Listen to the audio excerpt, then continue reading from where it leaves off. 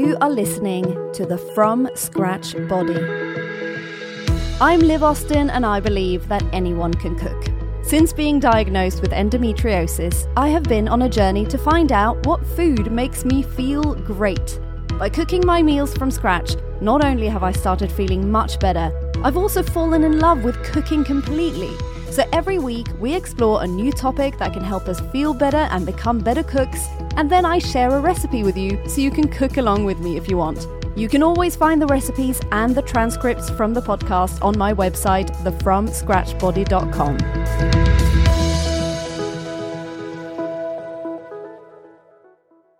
Welcome back to the From Scratch Body. I'm Liv, and today we are talking about having healthy snacks ready. That snacky feeling can really creep up on you, but in general, it's no big surprise. So have some healthy, helpful snacks at the ready for those impulsive moments. Midday snacks are quite fun and exciting. They don't need to tick as many boxes and often just need to settle a more emotional hunger than an actual one. Have you heard of the Japanese term kuchisabishi? It pretty much translates to lonely mouth. You just want to eat something, but you're not actually hungry. That feeling of basically being snacky. In Norwegian as well, you can be fysen, which means you're not hungry, you just want something. You're fysen for something quick and tasty. I'm sure there are terms for this in all sorts of different languages. If you speak a different one and you'd like to let me know, I'm super curious, so do comment on my Instagram if you have a word for snacky that's fun in your language. It can be hard to predict exactly when these snacky moments will happen, but it's not hard to predict that they will. And it's totally cool. The only small danger with giving into these snacky moments is that you can go for things that don't fit with what you're trying to provide your body with. If you are doing a really good job at cutting down on salt and sugar and preservatives in all your meals, for example, and you're feeling better as a result, it would be a shame to take steps back with a little snack in the middle of the day. An overly sugary snack, for example, can have the unfortunate effect of giving you a bit of a sugar rush, and then you hit an energy low, and the rest of the working day becomes much less energized than it needs to be. And same with salty snacks. If you've cut down on salt in your cooking, but you're forgetting about the salt in your snacks, it can be frustrating because you feel like you're making a big change, but your body is not feeling much better. So you can put yourself in the best position and make sure that you stack up your fridge and cupboards with helpful, healthy snacks. I'm sure I'm not alone in feeling like I can resist going to the shops and buying something that's bad for me, but the ability to resist simply opening a cupboard door is much harder. And yes, I'm bringing it up again. Planning. Just a bit of planning will make things much easier and more pleasant for you throughout the week, because if you have predicted your snacky moments, you won't have to do anything other than open your cupboards, because you'll find amazing snacks in there. The first thing you need to do is be honest with yourself. What kind of snacks do you usually crave? If you fancy a soft, gooey bit of chocolate brownie or cake or fudge or a macaroon, then try to make something that will scratch that itch. I have found that my super energy nut balls really do it for me when I want something sweet and sticky, but actually all that's in there is nuts, nut butter, and a bit of healthy sweetener. If you want to push it a bit further towards a dessert, you can have a few dipped in melted dark chocolate. It's a bit more of a sweet, but still not too terrible for you. As you probably know, dark chocolate has some great qualities for your body too. Or maybe a peanut butter, banana and oat cookie would do the trick. There are so many lovely, super sweet snacks you can make with ripe bananas, and you'll get your sugar fix in the very best way.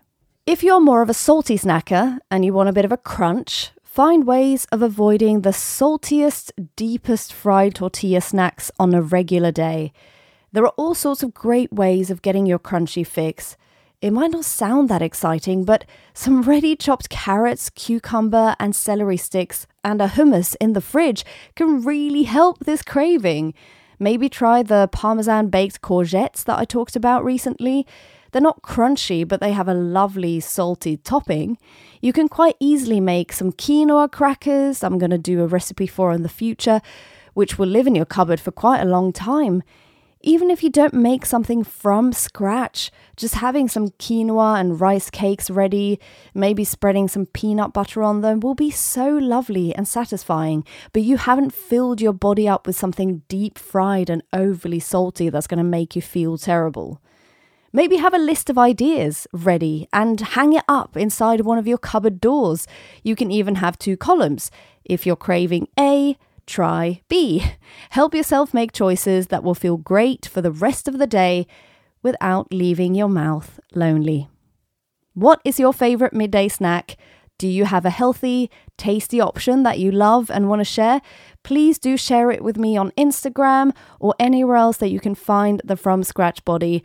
And now, since I mentioned it, I'm going to do my hummus recipe.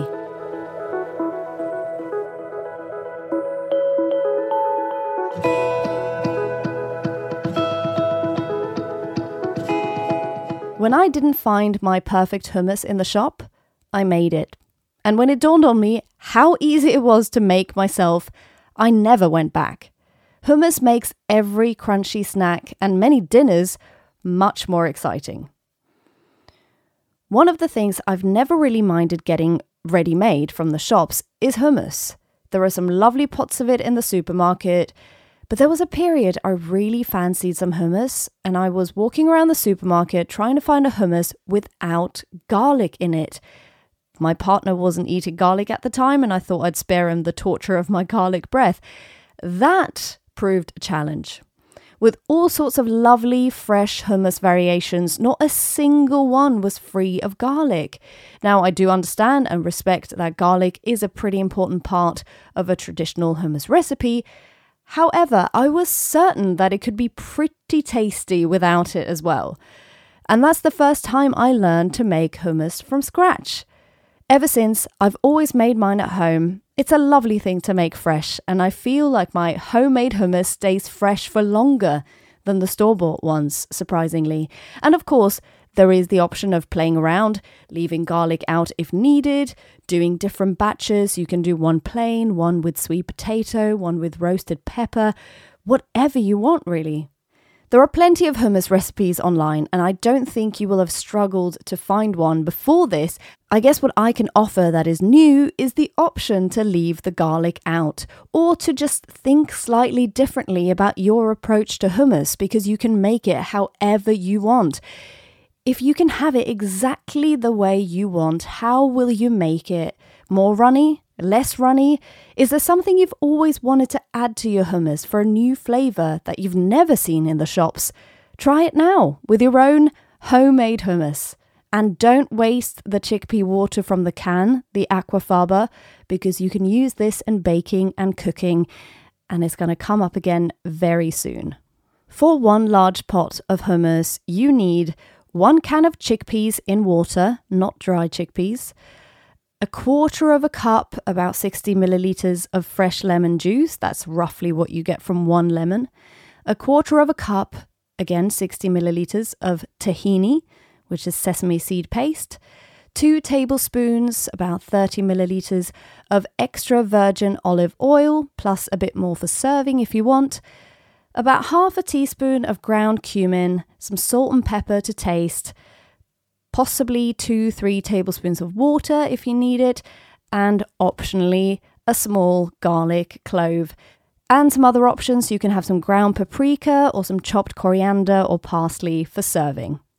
Start by draining the chickpeas, but as I said, save the chickpea water because you can use it for vegan baking like meringues or even cooking or condiment making. We are going to look at vegan mayonnaise very soon.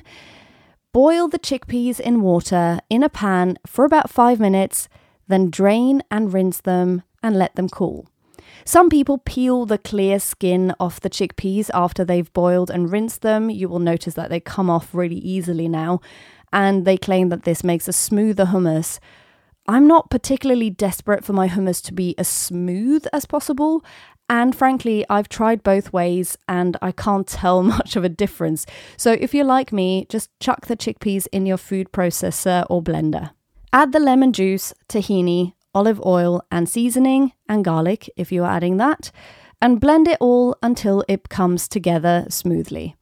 If the mix is a bit too thick at this point, this is when you can add a tiny bit of water, just a tiny bit at a time until you get your desired thickness or smoothness. Serve with some seasoning or garnish on top and have hummus with some bread, carrot and celery sticks, or with a lovely Mediterranean dinner. So good. I would love to see your hummus. Did you add anything funky? I would love to hear from you, so share your result with me on Instagram and tag the From Scratch Body so I don't miss it. See you next week.